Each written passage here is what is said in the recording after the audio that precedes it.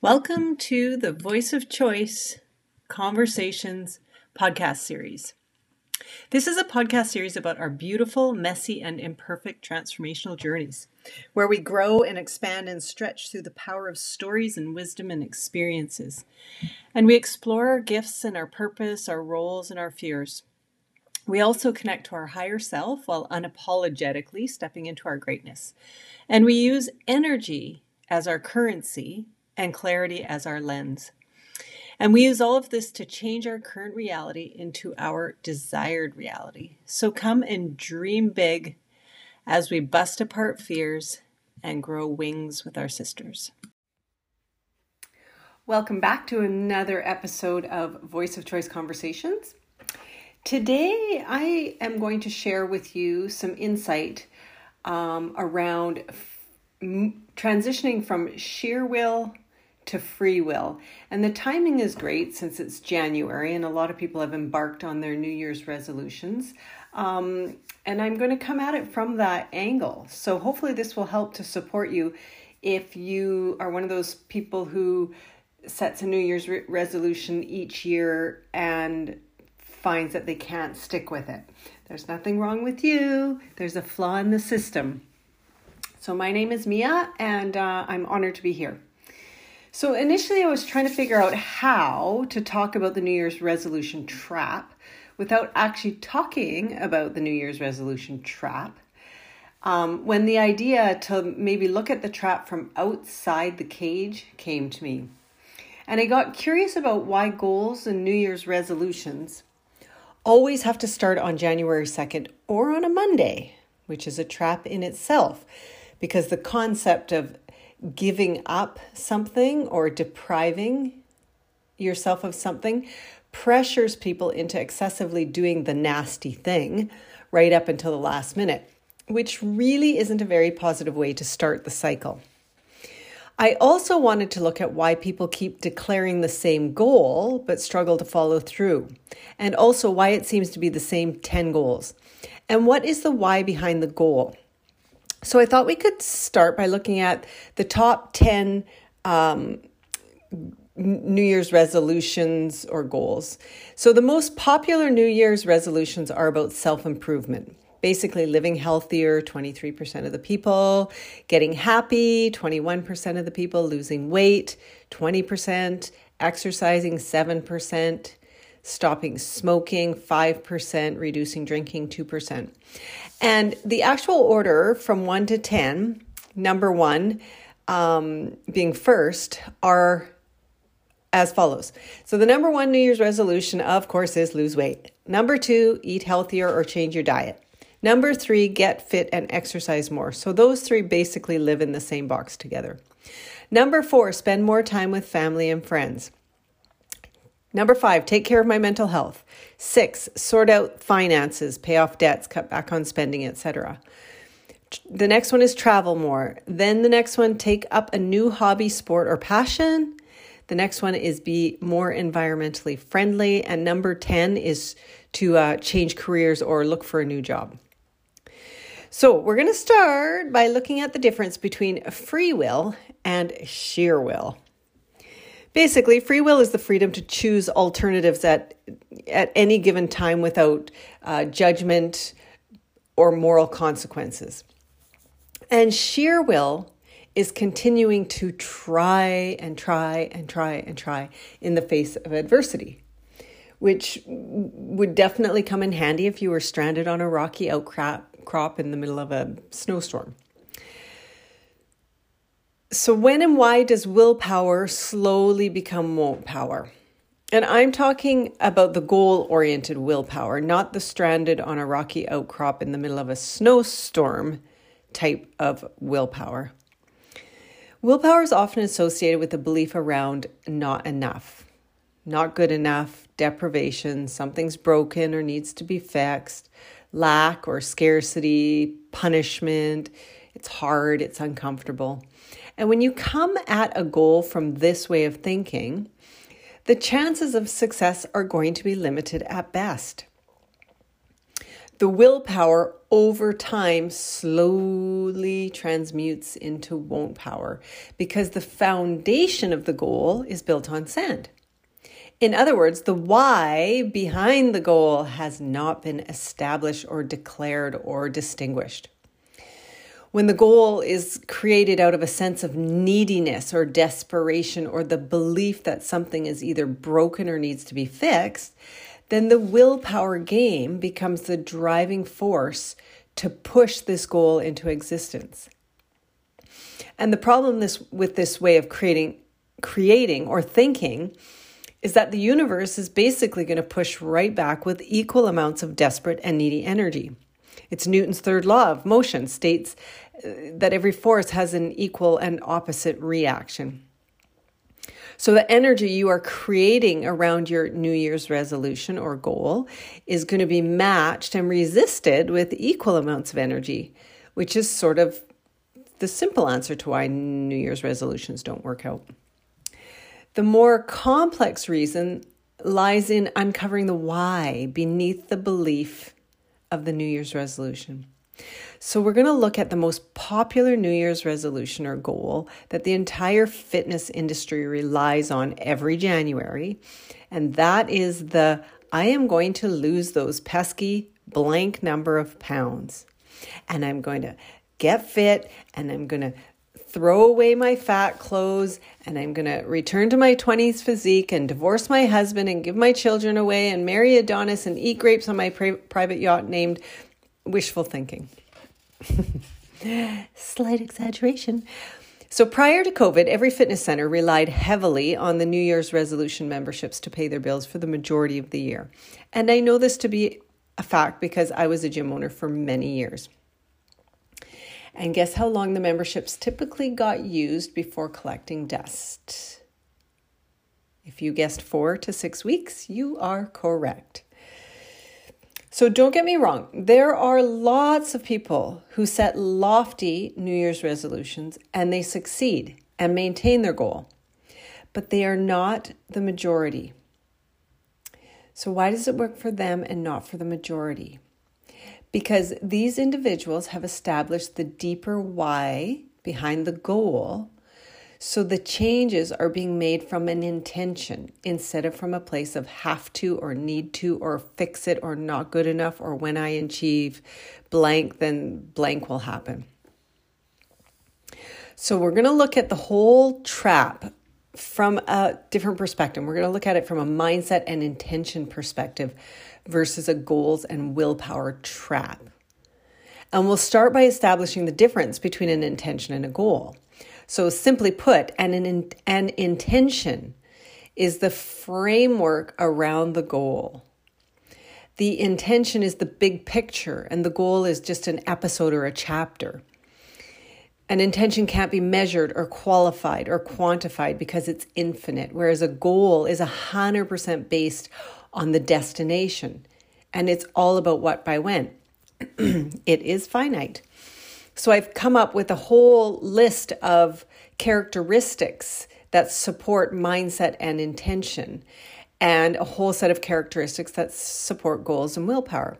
And to share some of them, it goes like this. So mindset and intention. When you come at something from a mindset and intention perspective, it's infinite. It can't be measured. It's multi-dimensional and it's always in process. It's like your garden. You're fertilizing it and watering it and changing it and it's ever changing. Mindset and intention is a journey that's driven by the soul, and it's clear and it's permanent and it's foundational and it has no destination. And it's for you, and it comes from your values because it's internally driven and it has an attitude of acceptance.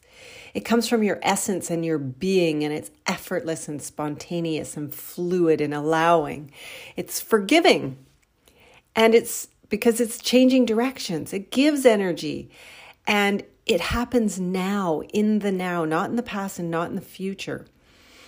It's has an aspect of surrendering and growth, and it is driven by no thing. And when we look at it from a goals and willpower perspective, goals and willpower are finite, they're linear, they're time-based. And very often there is a self-sabotage cycle that's built into this linear process. It becomes a prison rather than a garden. And it's all about doing as opposed to being. And it's all about the destination as opposed to the journey. And instead of being driven by soul, it's driven by ego. It's difficult, temporary, fleeting.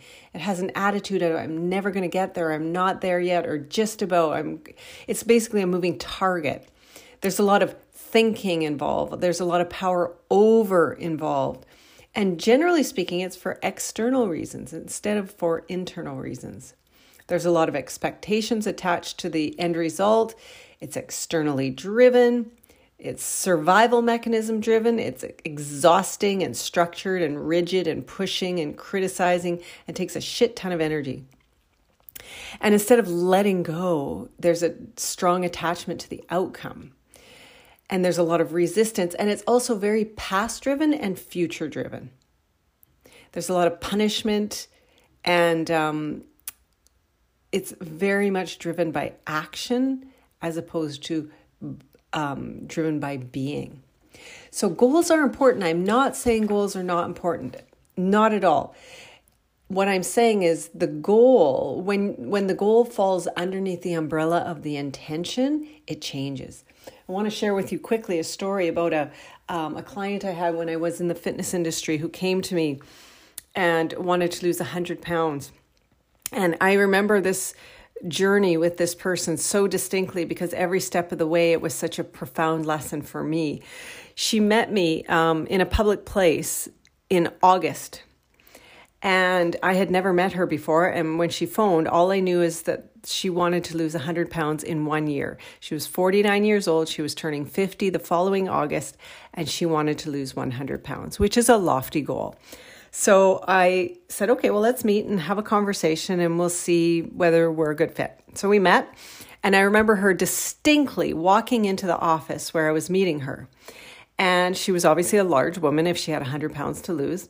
She was wearing the rattiest, old, threadbare cotton ginny sweatpants and a massively oversized cotton ginny t-shirt with these little flat runners that had absolutely no support, like little LA Gears. I don't know if you remember those, but and I remember distinctly she had the tiniest little watch on her, rather large wrist. And I don't know why that impacted me so much, but I just remember it so distinctly. She sits down and she is lovely. She's such a nice woman. So I ask her, okay, so tell me a little bit about what it is you're wanting to do. And she said, okay, well, I have set a goal for myself. I want to lose 100 pounds by the time I turn 50. And I turned 50 on August, whatever it was, 17th or 18th. And I said, oh, okay, so you've got 1 year to lose this weight.